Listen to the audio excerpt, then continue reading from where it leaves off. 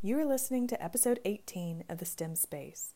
Natasha and I are continuing our discussion on failure and how you can help your students fail forward.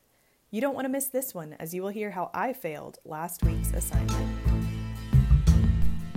Welcome to the STEM Space, hosted by Vivify co-founders Claire and Natasha, two aerospace engineers turned educators, sharing our passion for all things STEM. Check us out at vivifystem.com. So I did it. I failed. How did it go? What did you fail at? I have so many questions.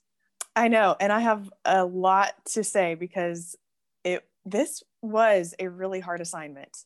I mean, I know you experienced it, but there really was this philosophical kind of battle that I went through in figuring out, well, what is failure? And how do I know if I'm actually failing? Am I trying to fail? Does that defeat the purpose? So then do I succeed if I succeed at failing? So yeah, really difficult. So actually, I kind of want to back up and talk about maybe what the assignment should have been. Okay. Can I redefine the problem there? Okay. So I think there needs to be some solid constraints when you're talking about trying to fail. Right. And if we can bring the third chair, our listeners, in for a minute. Last week, if you've not listened to that show, make sure and go back and listen to it, because this is a follow-up of that, where Natasha had an assignment from grad school, and your assignment was to fail at something, right? Yep. And I really struggled with it. Yeah. And why is that important to fail? Why were you being told to fail? Well, we talk about failure in the engineering design process a lot and how students need to fail forward. But as educators, sometimes we forget that anxiety that comes with failure. And so it helps us empathize with our students for us to step back and experience a little failure. It's meant to be fun. It's not an extreme assignment. So I am really curious to hear what you ended up doing. But it's those feelings of failure and what it means to fail helps us better understand our students and then to better support them through that process. Yeah. And that is so important. And I'd never thought about doing that before. Because when was the last time that you truly failed at something? I mean, I do things all the time that I screw up, right? Right. Cooking, but to actually put myself out there in a vulnerable position, that's failing. Because I'll fail at like cooking or fail to like get up at the right time. This morning I slept through my alarm. So Me too. Small failures. You did. I did. Because this cold weather. Yeah. I got up at 7:08 and I was like, I got to get my kids to school, pack lunches and all that. So I felt like a failure this morning, but I think this is kind of different because we want to put ourselves in our students' shoes and what they've experienced when they come into our classroom. So this assignment was frustrating because it needed some constraints, and that's how we're wired as engineers and how we're trying to wire our students is, how do you fit within these rules and these boundaries to actually know if you succeeded or not? So I came up with 3 constraints that I think is important when you're trying to fail. Okay. What do you got? If that makes sense. Okay. So 1, the object of your pursuit must be clearly defined and measurable. So for example, I will swoosh a basket with a basketball from half court, not like I'll make a sculpture out of tofu. Like, I know that's what your professor did, but I was like, well, how do you know if you failed? Right. So it needs to be measurable. I thought her statue was actually pretty good. Yes, so we posted the picture. Yep. So on the last show notes, we have the photo, and I was like, was that really failure? Because I was kind of impressed. And she said that was part of the process of what failure means to you. So I think this just really shows how you think through this problem. So keep going. I'm fascinated. Yeah, that's true. Yeah, because I feel like anything that has to do with art is a little bit too subjective to actually fail at it. Yeah, unless it has a functioning part, like maybe origami or something like that. Maybe you could fail. Did I tell you about the student who wanted to fold a piece of paper 10 times in half? That was what he did. So it was very defined. He just took a sheet of paper and said, I will attempt to fold this in half 10 times. And at 7, it was impossible to continue. So he failed. Okay. That works. That works. Yeah. That's clearly defined and measurable. So that would pass. Okay. Constraint number 2 is the goal must be actually attainable in general, as well as in a specific time frame. So you can't say that you will fail at being 6 feet tall when you're a 5 foot tall adult like I am, because yes, that is intrinsically impossible for me to grow. Yep. And you can't say that you want to be a licensed scuba diver in one day when you have no access to instruction or anywhere where you could train. So that is not attainable in a lifetime or in a specific amount of time. So I think time constraint is important. And then 3, something that I realize is more important for this assignment and being able to relate to our students and empathize with them, is that there must be a social element to what we're trying to fail at. That's good. Mm-hmm. That's good. Because if no one's there to keep you accountable, you really don't have that pressure to succeed, because it's like, well, I'll try this, I'll fail. Oh, so what, you know? Exactly. Right. And we had that social element because we had to post our failure. And so we had a group discussion board, and I had to post the map of my game that I played, which I talked about in the last episode, was web diplomacy. And I had to had this army to take over, and I failed, but then I had to post the map of my failure. So that's a great point. Yeah, perfect. So I actually did something every day this week to fail. Oh my gosh. You took this to the next level. I'm an overachiever. So this failure. is why this is why it was such a big struggle for me. What was good. So these constraints kind of came up over time as I was trying out things and being like, well, did this really count and why? So the first thing I did was I actually went to this group meeting to make succulent pumpkins. Okay. So there's like, you know, all these women, and we're all like tasked with doing this thing that was an art project. This is when I figured, well, this is kind of subjective, so I don't know if I can fail. I'm not good at decorating stuff, so I knew this would be a challenge for me. So I'll post a picture of what, and I can't wait. You can be the judge. I'll be the judge. So I didn't really fail. There was that social expectation because you're comparing yourself to everybody else who's making their succulent pumpkin, which is just a pumpkin and then you glue succulents and moss to it to make it look, you know what I'm talking about? Got it. Mm-hmm. Okay. Yeah. It's like a bouquet on a pumpkin. I don't have succulents. I don't know. I can see why you struggled with that, not knowing if it was failure. Yeah. I mean, there wasn't anything truly defined in whether it was a success or failure. So I don't know if that really could count. Okay. So the second day, I decided, well, okay, I like that social element. That's important. I think that needs to be part of it. There needs to be a clearly defined measure of success. Did I succeed or did I fail? Mm-hmm. So my makerspace has been cleaned out already this year. Students go through so much of the supplies. The biggest thing that I go through is, of course, tape. So I ran up to Walmart and I got a big handful of masking tape and was like, you know what? This is being paid for out of my pocket. I wonder if Walmart would donate it. Ooh. So I decided that my assignment to succeed or fail would be just to go and ask a manager, hey, I have a stack of masking tape and I'm a STEM teacher at a local school. Will you donate it? So I asked. I love that. Yeah. And so they said, what happened? They said yes. And so I got free masking tape.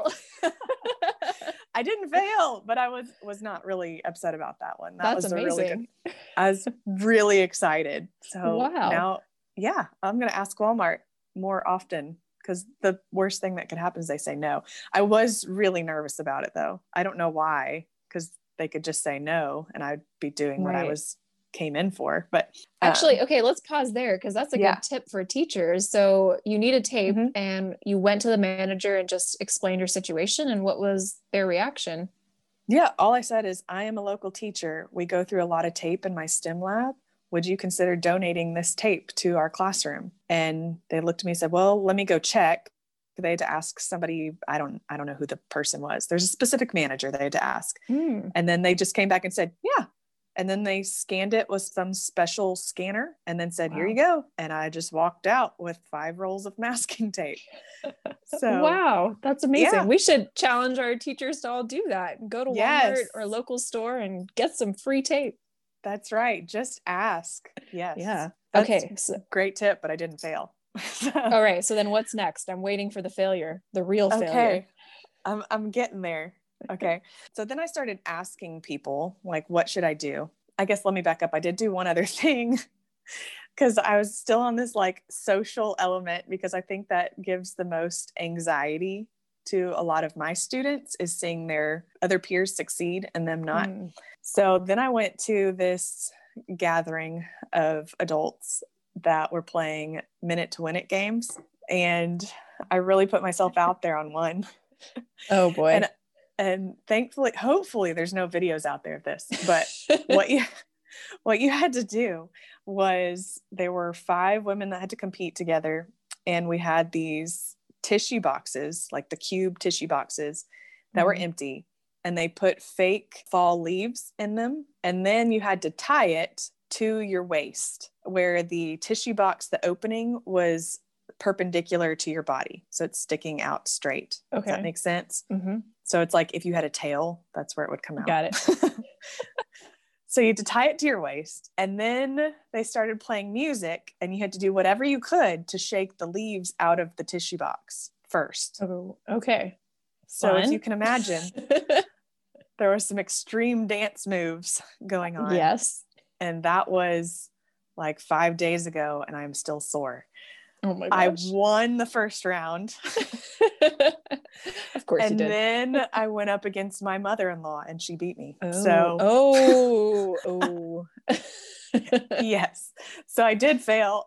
And the reason why I thought this was important in understanding this failure is that not only was there social pressure, but you look absolutely ridiculous unless you win. If you win, then they're like, hey, you looked ridiculous, but you came out with the win, right? Because there was a prize. But if you don't win, like, you just looked absolutely ridiculous and you had no skill. So that's where I was. It was pretty embarrassing, actually. That's funny. I have some great visual images in my head. Yeah. I did get a view of my mother-in-law and sent it to my husband, which is hilarious. Oh my gosh. Like, look what your mom can do. So anyway, but that was pretty silly. So I don't know if that really counts as this assignment. And there's no pictures or video, hopefully, to prove that I did dang that. it. So then I started asking people, what can I fail at? My husband said welding, which I thought, that's a great one. And dangerous. Dangerous, yes. I would definitely wear the proper PPE, but I've never done it before. And I think that's a useful skill to learn that I think is attainable with more practice. So I thought that would be a really good first one. And you can see if you succeeded or fail, because if the metal doesn't bond, it doesn't stay connected, right? So you can tell if you had a good weld.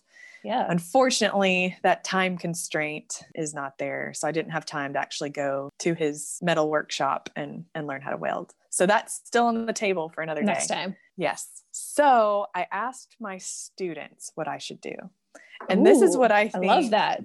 Yes. This is what I think we should ask other teachers. If you're out there and you want to try this assignment, ask your students what you should fail at, because I think one of the really great takeaways for all this is to show your students how you failed. We should be modeling that failure, right? And so if we can come to them, get ideas from them at what we should fail at, then we can present them the results and they can see how we actually do relate to them, instead of it just being in our head on our side.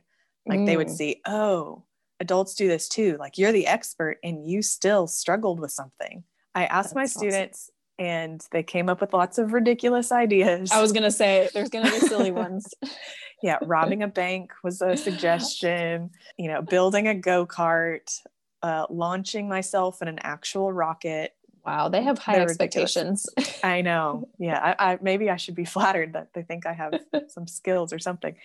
So one student said to make a playing card tower, which I was like, oh, it's like, for one, this is similar to some of the things we do in class, right? We do some tower challenges. So then I could show them, I do something kind of like what you do, and I fail also. Right. They really struggle with that at the beginning of the years when we usually do a lot of these tower challenges, work on teamwork. I did it. I made a playing card tower. For a moment, I had 2 levels of playing cards before it collapsed. And I worked at this for an hour. Oh my gosh. I kept trying to get them to stand. And it was so frustrating because I thought, this shouldn't be that hard. I feel like it's not that hard. They make it look so easy. Yes, I didn't watch any videos because I was like, I think that's kind of cheating. but Yeah. but I'm going to, because I still am determined to figure out how to do this. But that's what I tried and I failed. So I have video and pictures to show my students who had asked me to do this, that I failed at making a playing card tower. Wow. That was quite a journey in your adventures of failure this week. Yes. And I feel like I've gained a lot of knowledge going through this. So what were your big takeaways, especially on that last one? It seems to be the most related to what our students do when they're building activities. You were basically going through the design process of, you kind of had the final result you were going for, but to get there, it wasn't working the way you thought it would. Right. So I think my big takeaway is kind of a big lesson in how to teach failure, as well as how I want my students to be able to take away from their failure, is that I'm talking through this with you and I'm going to talk through it with my students. And how important is it that we have that reflection piece when we go through a challenge, to be able to help our students process what they experienced, as well as equipping them for the next time that they have a challenge where they aren't sure if they're going to succeed. They can look back and be like, oh, I remember last time I failed, but I learned all these things from it and it's going to be okay. And I have the support of my teacher who has also experienced this before, and my classmates who are on the same page as me. So I think that is my big takeaway, is do not skip that reflection. Make sure your students see that you are modeling the behavior that they should also expect to have from themselves. Right. And showing them that, we also experience failure, but we don't give up, because a lot of students, their tower collapses and they're just like, I'm done. I can't do this. I give up. This is too hard. And showing them that you too were frustrated, but you work through it, is really important. That's right. And I think it's also important to analyze what our students' failure modes might be and why they may be shutting down, and be able to anticipate that. So I know something that I struggle with, that I know a lot of my other students struggle with. I actually had this happen this week in class, is this time-based anxiety, because my class periods are so short. I have 45 minutes to do a whole STEM challenge. So a lot of students who work at a slower pace get really stressed out because they know they're not going to finish by the end of class. So being able to address those beforehand, I've started to tell my kids, hey, next class period, we're going to be making chariots. So think about how you could use wheels and axles. How could you make it to roll down the ramp in this certain amount of time period? So I kind of set them up to be thinking about it before they're bombarded with this challenge and a time constraint all in one class period. And then another thing that my students struggle with, that I think is a big deal for adults as well, is working in teams. So that's Definitely. Another failure mode, right? Is getting in a team and you have this one partner who's not agreeing with you or wanting to do something totally different. And that can bring a lot of stress and cause kids to completely shut down. Right. So how do you normally deal with those team issues? Well, that's a hard one. What I found is that the number of students really impacts the team dynamics. Partners seems to work the best because they can share and they can brainstorm together, and it's easier to have different roles. And then groups of 3, especially at the middle school level where I teach, that's a pretty good number. But beyond that, it can get out of control with different personalities. Someone's bored, someone's not contributing. So that's the first thing I do to kind of help balance the teamwork. And then, like I mentioned, roles. So someone's going to be in charge of the testing. Someone's going to be the leader and making sure everybody stays on task. That really helps. And then talking about how we need to be respectful and constantly modeling those behaviors that I want to see with those students, and really talking through what didn't go well this week and how can we improve on it next week. Yeah, those are great tips. Another thing that I've started doing that I know we've talked about in the past is in the brainstorming phase of the engineering design process, is doing that part individually. And then also when they come together, then that team can use the brainstorming phases from doing it individually and bring it together and come up with an idea. I've even in some classes required students to incorporate part of each person's ideas so that everybody has a say, everybody has to participate, and then the kids tend to do better that way. Yep, I like that. So something else I've learned from this that I'm going to discuss more with my students is having a plan of action for when they fail. Because I was thinking through this as I was failing, as I was thinking, I'm going to have to discuss this with Natasha and discuss this with my students. So Right. what is my plan of action so I can look for how I'm failing and then be able to address it? And that's kind of what our kids should be doing in class too, is they should expect to fail and expect to be able to learn from it. So we should set them up for that. So I think you need to define a class goal of how you're going to learn and make that like, okay, when we fail, it's not something to be ashamed of. Our class goal is to learn from failure. So they have that expectation as a class that it's going to happen, and then they don't get surprised by it and stuck and give up, because you don't really talk about failure in other classes. When you're solving a math problem, you're not supposed to fail. You're supposed to get the right answer. That's not part of the goal of the class. So that's a really good take on how you could address that in engineering. Yeah, exactly. It's totally new to them. So we need to teach them how to do it, right? And so another thing that I'm going to try to do is define how we start a challenge. And I have this learning journey that's posted up on my wall and talks about where kids should know. Like, do they know nothing about the topic that we're about to discuss? Or have they mastered it? Or where in between? Maybe they know a little bit about it. Maybe they haven't quite mastered it yet, but they are working on it. They need a little bit more practice. So I want to make sure that when we start challenges, that we discuss, where are you on this learning journey? And it is okay if you're at the very beginning. You can see that you have some steps to go before you get to where you've mastered it. And so do most of your classmates. So we're all on the same page. Is that something you do as a class? You discuss as a class in general, we feel like this, or are the students supposed to individually define where they think they are on this journey? That's a good question. I don't want any of the kids to be embarrassed about where they are. Right. So I think it'll be discussed as a class, but not like pointed out, like, go point where you are on this chart, because I don't think they'd be honest, actually. Right. But just to show that, hey, you've got some more steps to go. Look at where you are now. We'll talk about it at the end. Now, where are you? Do you see how you grew?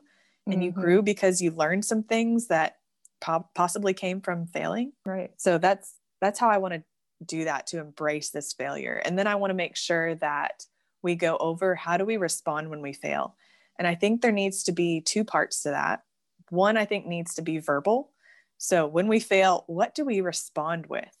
The whole class, or maybe your group, or maybe just you should be like, oh, I failed. And that was really frustrating. But what did we learn? And then maybe we all pitch in ideas on, oh, well, we learned that maybe next time we need to use stiffer materials, or we need a bigger base. So let's talk it through verbally. How do we respond to failure? And then maybe have some action that we do, is what I'm thinking. I've done this before, where every time something failed during a test, everybody would clap and cheer and then say, what did you learn? So it was like this exciting anticipation of, oh, I hope they fail so we can cheer, That's funny. So hopefully that will kind of change in their mind how they look at failure as more of a celebration instead of something that's negative, like in other classes. And that reminds me to point out to teachers that they shouldn't be grading these design challenges on whether it succeeds at the end, because that's really going to defeat the purpose here of learning from failure. They should be teaching the process and grading them on the process of that initial idea, going through the testing phase, optimizing their design and learning, and not, did your catapult knock over the tower? So true. And our students need to know that too, right? Exactly. Say, hey, it's not about the final test. That's just to show you where you're supposed to be working towards, right? Not to get the grade. So yeah, great point. Another thing based on that too is that some students are worried that they're not going to get to test, and maybe they need to finish it at home. And I'd say that's okay. If you run out of time, either we'll do it in the next class period, or you can take it home and do it. That is okay.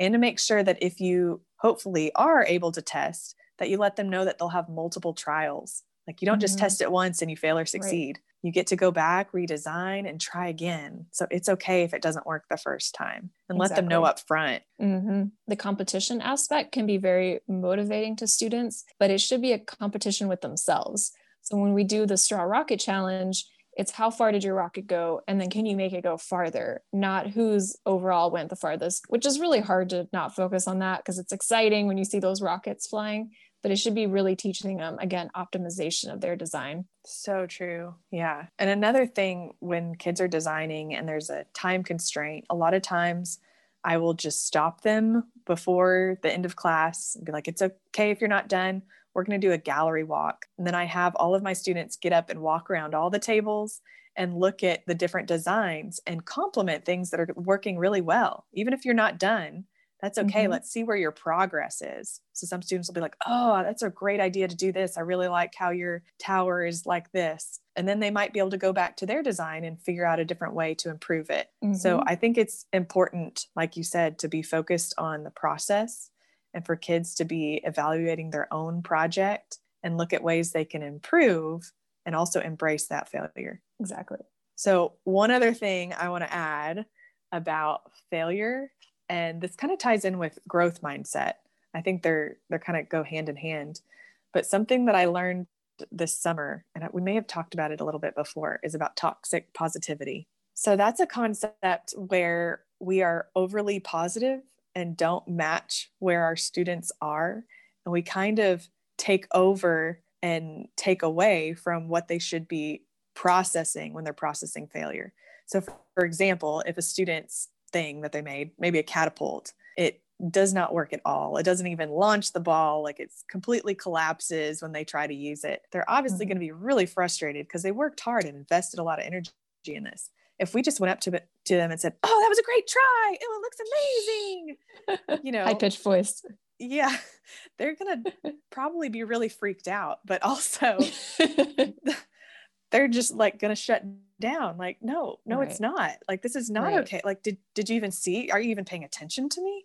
Like, what just happened? So instead of having this toxic positivity, we should meet them where they are and relate to them. Be like, hey, especially after this assignment that I just went through, like, I understand what it's like to fail. That is really frustrating.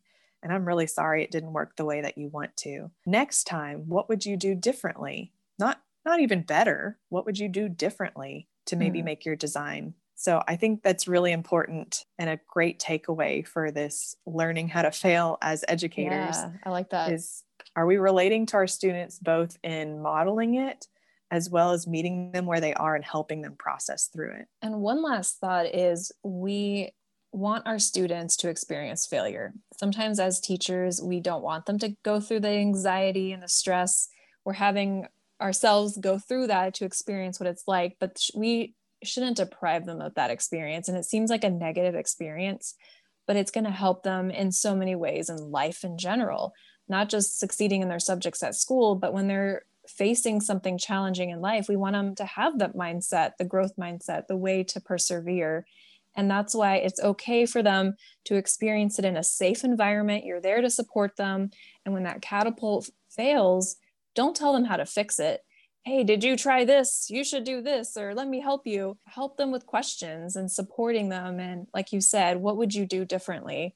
And that's an important lesson that they can take from our classroom. Yes, I think that's probably the biggest takeaway that I would emphasize to teachers is the best way to help your students with failing is give them lots of opportunities to fail. They need to learn how to fail and learn how to fail forward. So I know that we even do some engineering design challenges where we purposefully make them learn from failure. We have our lander challenge, which is basically a piece of cardboard that has a cup on top and a couple ping pong balls. I know you can also use marshmallows. Mm-hmm. And then you have it drop from a certain height and you want those ping pong balls to stay in the cup. So they have to build some way to absorb the impact of when it's falling, or you can also create more drag by making the base maybe wider or something. So anyway, once they succeed in making the balls not pop out of the lander, out of the cup, then we usually sabotage it, right? We say, oh no, you find out that these are actually aliens coming to steal our pizza or something like that. And so then they have to go back and think, oh, well, what did I do when I was failing? How can I go back and fail again so that the ping pong balls will now pop out of the cup instead of staying in it? So you're kind of training their brain to remember that failure is important we learn from it, and you need to understand that it's okay. Like that's part of this challenge and part of this class. So give your students lots of opportunities to fail. Make sure you're challenging them enough to where failure should come naturally, and then help them be able to process it. I'm excited for you to go back to your students and implement some of these strategies. And have you shared with them your failure? Not yet. Okay, well, we'll have to follow up on this and keep talking about it because I think it's such an important topic. Definitely.